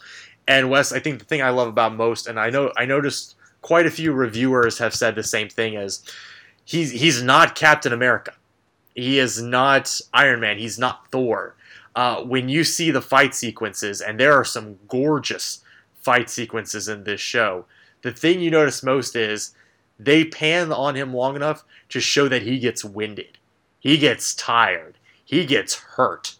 He is not a superhero in the traditional sense of the word. How familiar are you with, I guess, the character of Daredevil and what he can do? Not much. Like I said, remember that Ben Affleck played him, and at that point, I kind of lost respect for any of it. So. Well, just to catch you up, he due to an accident early on in life, he actually became blind. But he has very good other senses, and he uses those senses to basically fight crime. He's a crime fighter at night, and he's a lawyer during the day. But Wes, some of these fight sequences are just absolutely beautiful. There is one, if you watch it, it's in episode 2. And this isn't a spoiler, so just there is a hallway fight sequence that lasts about maybe 3 or 4 minutes. It's all in one shot, and it is amazing. It is that was maybe the moment I was on board from the beginning, from the jump. When that moment happened, I was like, nope, we're good. You are good the rest of the way. You know exactly what you want to do in this show. So I would suggest to you, whenever you get the chance, definitely check out Daredevil. It is very, very good. Sounds like a plan, man. So now we go from one man getting his head blown off by a car door to people using ladders to fight. And Chris Benoit. It's so raw. Wes, what's going on in the world of the WWE this week? Excuse me as I get out my industrial-sized jar of Vaseline so I don't get just too raw in this, because we are going to get pretty daggone raw. Fantastic. We'll start off with a quick recap of this Monday night's Raw. The WWE are on their European tour at the moment. Oh. So they were coming to us from London on Monday, which means it was not live Monday Night Raw because that would have made it about 3 a.m. in London. And they weren't going to do that. So it was a taped Raw from earlier in the day, but it was a good one nonetheless. The English crowds are always very good, raucous, very intelligent wrestling crowds.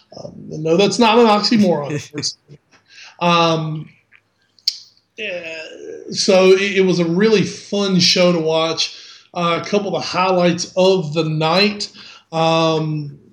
Roman Reigns looks like he's going to have a showdown with the Big Show at Extreme Rules, which comes up in about a week and a half, April 26th, the next pay-per-view Extreme Rules. Highlight of their late fight. For whatever reason, WWE feels like when they go to England and they're on TV, they need to prove to everyone that they're in England. So they put out like an English call box, Of course. which we call a phone booth. Okay. And then they always put out like an English taxi cab out there for whatever reason. Sure. And Roman Reigns got choke slammed on top of that. Oof. And it was actually pretty freaking cool. It had a really nice effect to it. So that was quite lovely. We had a swerve in the women's match where Naomi, who has been a long-time babyface, one of the very, a really happy-go-lucky kind of gal, she attacked the hometown girl Paige and said she was sick of getting run over, and we were going to see a new Naomi. Ooh. It's going to be very cool because she's a really, really good, really talented performer. So that'll be a lot of fun.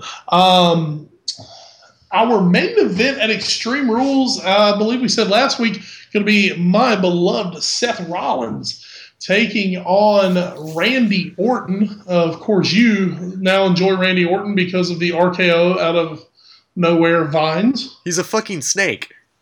He is a snake. He acts like a snake. It's pretty cool. 2 matches. Randy Orton, in his match, if he won, he got to decide a stipulation for the match. Likewise, for Seth Rollins, if he won his match, he got to decide a stipulation. Randy Orton took care of business in his. Well, Rollins was scheduled to face Dolph Ziggler, who is a very fun, very good competitor. And he was like, wait a minute. He's like, I'm the corporate champion here. You're supposed to be helping me out. So he suggests that one of his security members, Jamie Noble from J&J Security, that he should get to wrestle Jamie and Jamie should just lay down for him. And Jamie says, well, wait a minute, I didn't put you in this. How about we make Kane do it? Director of Operations, Kane. So Kane reluctantly agrees to have to wrestle Seth Rollins. And as he has kind of a moral dilemma over should I lay down for Seth Rollins or not, he decides he is not going to lay down for Seth Rollins. And to the dismay of Seth Rollins, he then proceeds to choke slam Seth. Oof. Now, Ed, that's not good. No. That is not good. That would be somewhat as if maybe we were doing the all-new sports show one Sunday, and you said, Producer Dez, look, I said something stupid. I'm going to need you to take the blame for it. Producer Dez decides I'm not taking the blame and choke slams you through a table. That'd be good television, though. That would be great television. I'm not going to lie about that. Kane then looks as if he's going to go for the pin on Rollins. Thinks better of it because Kane wants to keep his job. Don't we all want to keep our jobs? Kane does eventually lay down, pulls a knocked out Seth Rollins on top of him. 1, 2, 3. Rollins gets his victory. As the cap of the show, Randy Orton came out. Seth Rollins came out, and they both named what their stipulation for the match would be.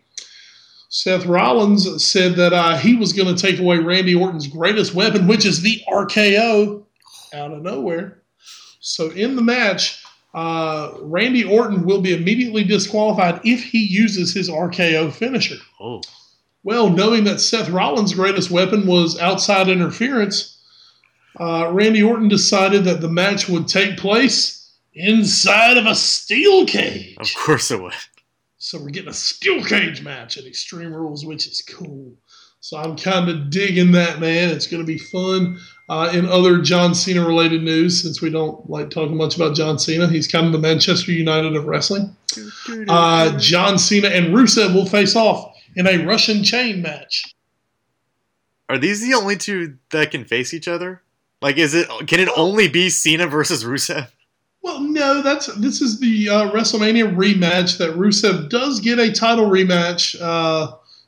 Being the champion and losing, he does get a rematch. Okay. Cena has actually been, I'm going to give Cena a little props here. Cena has, each night on Raw and SmackDown, has had an open challenge for his United States title, which has actually led to some really good matches with some guys who, most people like, but usually are not, they're just not in the main event at the moment. Guys like, my beloved Dean Ambrose. Mm-hmm. Like one of your guys, Bad News Barrett. Oh, Bad News. And Bad News Barrett, here in England this past week, it was Bad News Barrett and John Cena. They had a phenomenal match.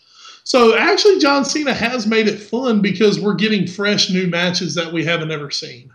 So that is pretty cool. But here, Rusev comes out, attacks John Cena. They will face off, and it will be a Russian chain match. What is a Russian chain match, you ask? Nobody really knows. Okay. But I guess we'll find out, hopefully. Would be swell of them to tell us what they mean by that. Script writers, get on it. Script writers. And just to end up this week's edition of So Raw, a Bleacher Report article, an interview with, of all people, Rob Gronkowski. Sure. And Gronk has said that one day he wouldn't mind joining the WWE. Wes, I believe you found our dumb NFL story of the week. And there's nothing dumb about that. Well, what he went on to say was a good friend of his is an NXT performer by the name of Mojo Rawley. Mojo Rawley is a former University of Maryland football player. Yeah. And, of course, Gronk's brother played at the University of Maryland. So that's how they got to know each other. They're good friends.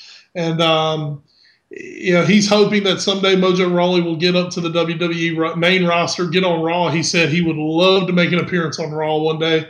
Of course, with Gronk, if he gets a taste, Gronk will want to be a full-time wrestler. Now, Ed, can you just imagine the total awesomeness of Gronk in the WWE? Sure.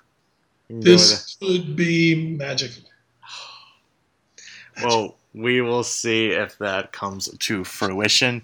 But for now, that is going to just about do it here for the 50th episode of the all-new Sports of the podcast.